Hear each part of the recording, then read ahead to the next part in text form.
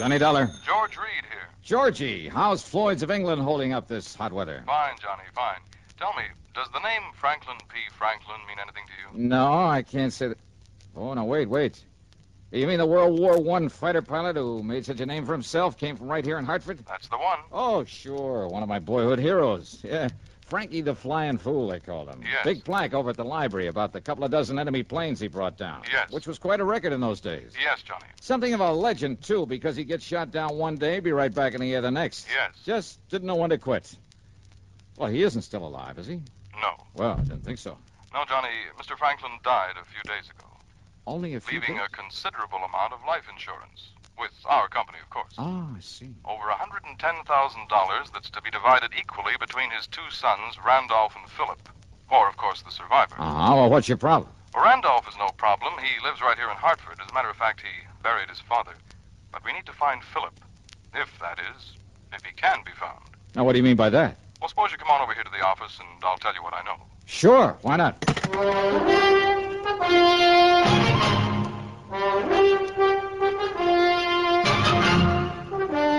CBS Radio brings you Bob Bailey in the exciting adventures of the man with the action-packed expense account, America's fabulous freelance insurance investigator. Yours truly, Johnny Dollar.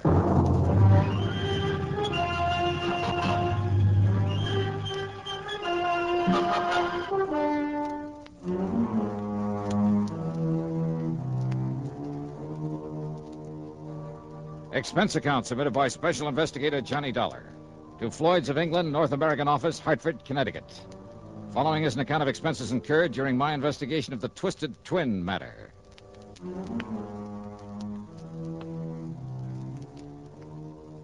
Floyd's of England hands me some pretty screwy cases, but I love them because they always put money in my pocket, sometimes plenty. So, expense account item 1, $1.10 for a taxi over to George Reed's office in the big new building on the square. Yes, Johnny, as you mentioned over the phone, Franklin was one of the wildest, most daring aviators in all of World War I. Yeah, from what I've heard and read about him, flying and fighting was a kind of obsession with him. That's exactly what it was, an obsession. It was more than that. It was a mania. Yeah. They simply couldn't keep him down. They could blast his plane out of the sky, fill him full of lead, but within a day or two, he'd be back up there fighting again. Yeah, must have been a real nut about it, huh? That's almost an understatement. So what about him, George? Well, a few days before that war ended, flying through a storm on the way back from a mission over Germany, he crashed into a mountaintop. Not from enemy fire, mind you. He'd shot down 3 Fokkers that day single-handed, but because of his own wild miscalculation. Yeah, but it didn't kill him. No, but he was badly injured. Very badly. Didn't regain consciousness for days. When he did, when they told him he'd never be allowed to fly again, well, Johnny, the man literally went out of his mind. No kidding. If it hadn't been for his family's money, Franklin would probably have spent the rest of his days in a mental hospital. Kind of a shame for a man like that. Well, you must remember that even from childhood he was a pretty erratic... Well, anyway, after a few years of expensive medical and psychiatric care, he apparently recovered, both physically and mentally. Good. He was able to manage the estate his parents left him and marry and raise the 2 sons I mentioned, the twins, Randolph and Philip, now his sole heirs. Mm-hmm. What about his wife? Their mother, Grace Franklin, died when they were born. Oh, I see. Twins, you say? Yes. Identical? Absolutely identical, in appearance. What do you mean by that? Well, Johnny, they both inherited some of their father's instability. Now, you'll see what I mean when you meet them. That is, if you do meet them both. Yeah? Now, Randolph, living here in Hartford, is a salesman. He's on the road for a big machine tool manufacturer, and so far as we know, doing all right. Uh-huh. And Philip? Well, from what little we know about him, Philip, the stupid one, well, the last we heard, he was a henchman, I guess you'd call it, of a man named Carlo Fazzetti. Fazzetti? Yes. The mobster out in Yes. Chicago? Yes. I had some mighty unpleasant dealings with Fazzetti one time. Well, have you contacted him, ask him what he knows about Phil? No. Gee, Carlo Fazzetti. Yes. Oh, that's bad medicine. I realize that. But if the company's willing to pay good money for it, I'll try to make contact with him, see if I can enlist his help for a change. So. It may not be necessary. Oh? And your important contact will be Randolph. Okay. Because according to him, Philip died about a year ago. Okay, then I'll... Oh? Yes. Well, in that case, George... But he hasn't been able to give us any proof. And that, of course, is what we must have. Proof, one way or the other. Well, Johnny? There's a fee on this one? I mean, after all, if I should end up having a tangle with Carlo Vizzetti. Your usual commission on the face value of the policy. And expenses? And reasonable expenses. Okay, Georgie, here we go again.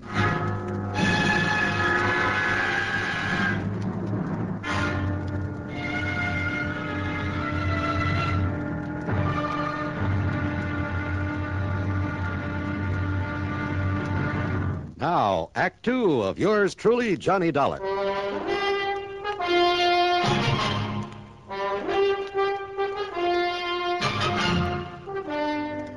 Charlie, the doorman at Randy Franklin's apartment might better have been named Gimpy because of his mental limp.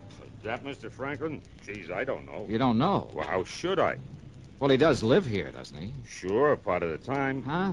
Sure, he's a traveling salesman, some tool company. Yeah, well, ring his Mister, apartment. he's out of town just as much as in. Sometimes a couple of days, sometimes a month away. Yeah, okay, now will you please Man, what a life.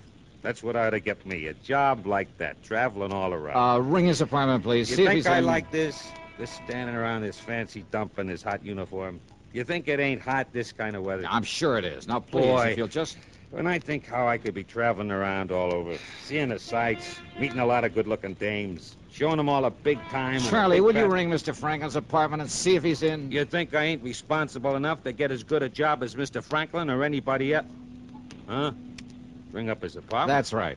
I can't do it. Can't do it. What do you mean you A can't? phone got busted a couple of days ago, and I forgot to call the repairman. But like What's I was the number saying, of his apartment? 4A on the 4th floor. But like I started to Okay, say, thanks. Yeah, well, like I was saying, me, I could be just... Wow. Wait.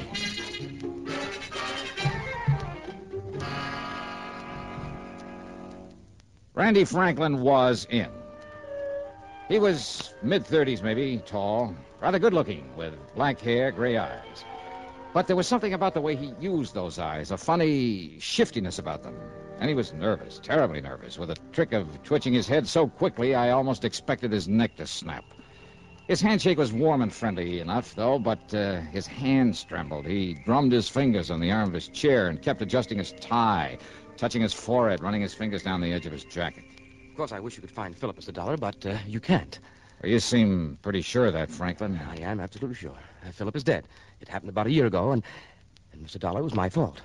Well, now, why do you say that? Philip lived in Chicago. He worked with a man named Carlo Vizzetti. So I've heard. You know who Vizzetti is? I've met him. Oh. I see. Yeah. Then you can understand why Dad was very disappointed in Philip. And when he became sick and Philip couldn't come here to see me, well, it was about that time I had to go to Chicago on business.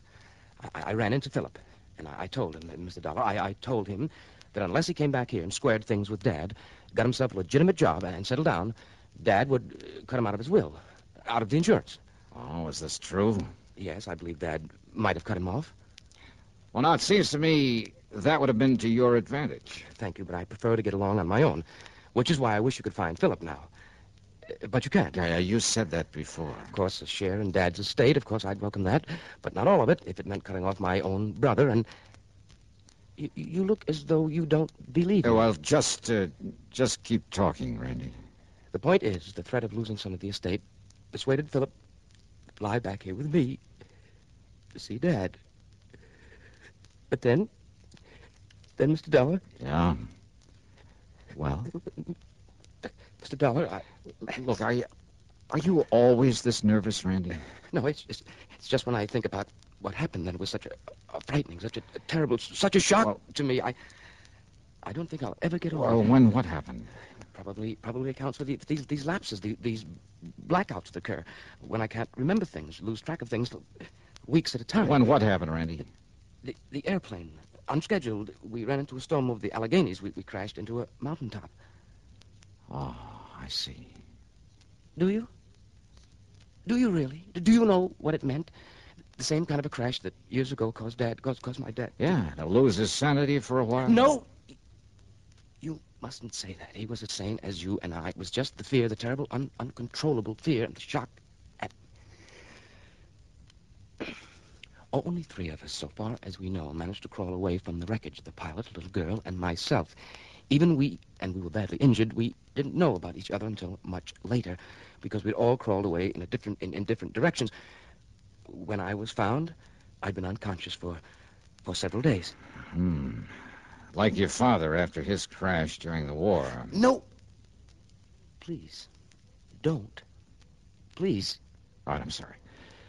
They found Phil's remains in the wreckage? The wreckage of that plane burned completely. That is why the morbid-minded men at your insurance company can never have the sort of proof they seem to want. Poor Philip's body. Oh, I see. In any event, though, it looks as though you're the sole beneficiary of your father's insurance. And I tell you, I don't care. Don't you understand that? If you like, I'll give Philip's share to some charity. Randy, give me the name and address of the company you work for. Why, it's in New York, at the... Oh? Why? Because I've suddenly got a real crazy hunch, real crazy. Don't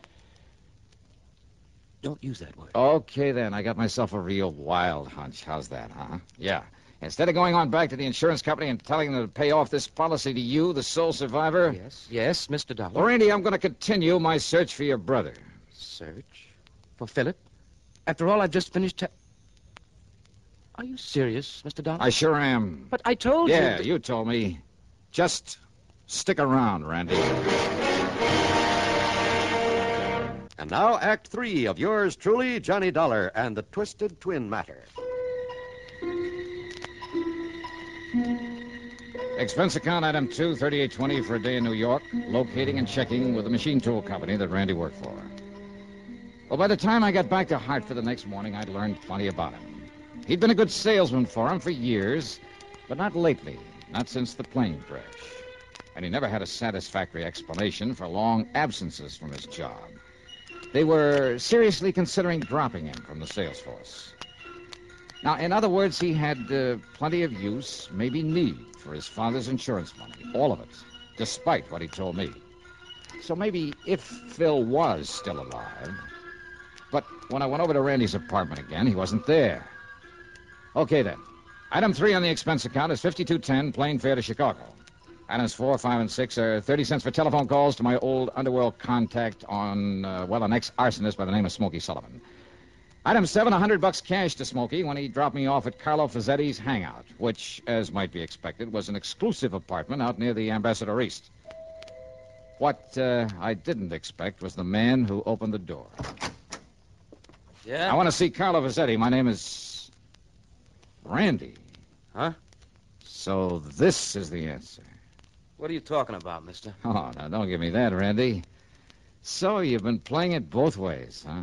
You ain't making no sense, Buster, so go on, get out of here, get lost. Now, just a minute there, Randy. What's this Randy stuff? My name's Phil. Phil Franklin? No, get out. Just a minute, Phil. Who is it? Should I know, boss? This jerky comes in here and starts talking. Well, my dear old friend, Johnny Dollar. Huh? Old friend, Why, of course, since you can't possibly be trying to tie me in with some of your insurance trouble. For once, Fazzetti. Come in, Dollar, come in. Yeah, sure. Phil, Yeah, boss? make an extra one of them drinks for Mr. Dollar here. My old friend, Johnny Dollar. Hey, boss, whatever you say. Now, wait a minute. I want to Go talk... ahead, Phil. Yeah. Sit down here, Dollar. Right in here. That's Phil Franklin, huh? Yeah, dopey Phil Franklin. You sure of that? Of course I'm sure. He's been with me for years, off and on. Off and on, huh? One of my good boys once, but now, I don't know why I keep him around. See, listen, Did I Fazzetti. say keep him around? Half the time he's here doing odd jobs around the place, serving the booze, helping himself to it. Half the time I get the boys out looking for him. Sometimes he's gone 2 days, sometimes for weeks. Wait a minute. Yeah, Wait he a used to be minute. one of my good boys. But ever since somebody knocked him on the head about a year ago, say he cracked up in an airplane. Oh, he did, huh? I know, what would Dopey Phil be doing aboard an airplane, huh? Here's your drinks, boss. Here. That's the boy. Now, Dollar, why'd you come here to see me, huh, pal? Only, drink up first. Here, Carlo. Just add this drink to yours. Huh? But if you don't mind, I'll hang on to this glass. Now, wait a minute. Sorry, I gotta get going. What? See you next time I'm here in Chicago. Wait a minute, Maybe. Dollar. I wrapped the highball glass carefully in my handkerchief, stuffed it into my pocket, then spent item 8, $4.90 for a taxi. Item 9, another $52.10 for a plane ticket back to Hartford. Item 10, $1.50 for a cab to my apartment. Well, there I picked up my car and drove over to Randy's place. He wasn't there. Item 11, $10 to the doorman, Charlie, to keep his eyes open for once and to phone me when Randy came in. And to keep his mouth shut. Well, as I might have expected, Charlie's call didn't come until 5 days later. Item 12, $4.85 for a tank full of gas. At police headquarters, I picked up Lieutenant Tim Waverly, who spends most of his time in the lab, not in uniform. I gave him the highball glass, some instructions. Then together we drove over to Randy's apartment. And this time he was in. Yes? Oh, Mr. Dollar. Yeah, that's right. You've been away, Randy, huh? Away? Oh, why, yes, I guess I have. Yeah, I guess so. Oh, Tim Waverly, a friend of mine, Randy Franklin. Hi, Mr. Franklin. How do you do? Just where were you, Randy? Does it make any difference? Where? Well? Well, Mr. Dollar, I don't know. No, I'll bet you don't know. All right, let him see it, Tim. Sure. Mr. Franklin, have you ever seen this glass before? Here, take it. What? I said take it. Here. All right. Well, have you?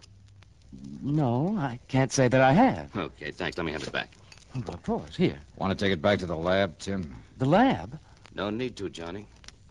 These prints are identical, all right. Mr. Dollar, what's this all about? Randy Franklin, huh? And Phil Franklin, too. What? Yeah, so ever since that plane crash, huh? Please, don't talk about that again. Oh, sorry.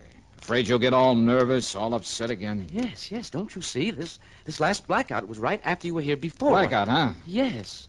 You expect me to believe you don't know where you went, where you've been ever since then? It's true, Mr. Dollar. Are you kidding? I saw you in Chicago posing as Phil. No. What do you mean, no? It's not true. It can't be Those true. identical fingerprints on this highball glass prove it. I don't know what you're talking But about. why? What kind of a racket were you trying to pull? Dollar. Did you have some crazy No. idea that maybe, No, just don't maybe... talk like that. I told you not to talk like that. Do you hear me? All right, now, you just keep your hands to yourself, No, Randy. because you're trying to upset me again, but I won't let you get out. Get out of here. Just a minute, Watch you... it, Johnny. I'll show you. Coming here this way. You hear me? No, you... Don't. Oh. All right, now, Randy. No. Please. Take it easy, Johnny. You hit him pretty hard. And that isn't all, Tim. Let me have your gun. My gun? Yeah, give me. No, wait a minute. Thanks. All right, now, Randy. Johnny, you're out of your mind. Am I? Stand back. No, Johnny. No, please. No. No.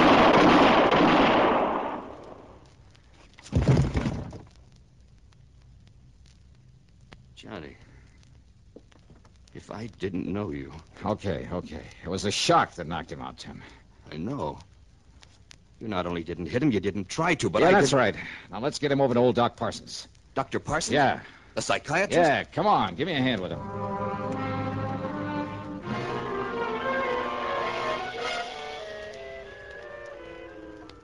Then, Doctor, it was a guilt complex that brought it all about, huh? This condition of his. Plus shock, Mr. Dollar. You see, Randolph had built up this complex as a result of his brother's death in the plane crash. Mm-hmm. And you must remember that Randolph felt responsible for Philip's death. And afterward, during his blackout, he really thought that he was Phil, huh? Exactly. Of course, you were taking a big chance, Mr. Dollar. This new shock might have killed him. Oh, brother, don't I know it, Doc. But you know, when I suddenly realized what it was all about, Well, fortunately, it worked. His intense excitement, which ordinarily might have resulted in another one of his blackouts, sent him back into the Phil personality. Well, that excitement, plus the shock and pain when you struck him, then his overpowering fear when you stood over him, pulling that trigger, apparently trying to kill him. Well, Dollar, they were a perfect match for the pain and the terror that existed during the plane crash that made him the way he was. But now, Doctor? Well, I'm convinced that with proper care, Randolph will now be all right. Will be himself, entirely. Good. Just, don't you ever try anything like this again, young man.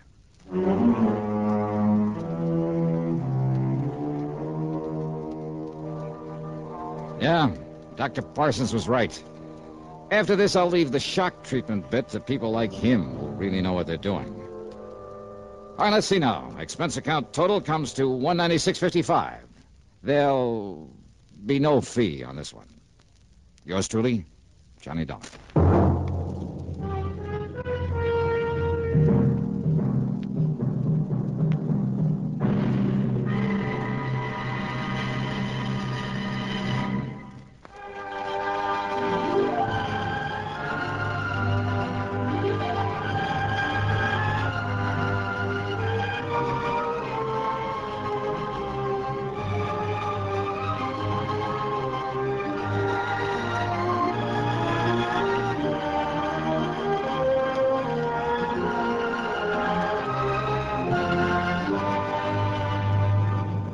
Yours truly, Johnny Dollar, starring Bob Bailey, originates in Hollywood and is written, produced, and directed by Jack Johnstone.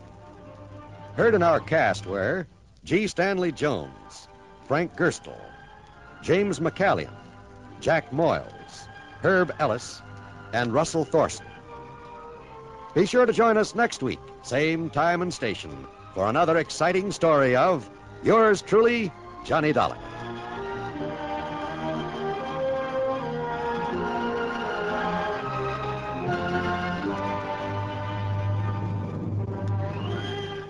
This is John Wald speaking. Johnny Dollar has come to you through the worldwide facilities of the United States Armed Forces Radio and Television Service.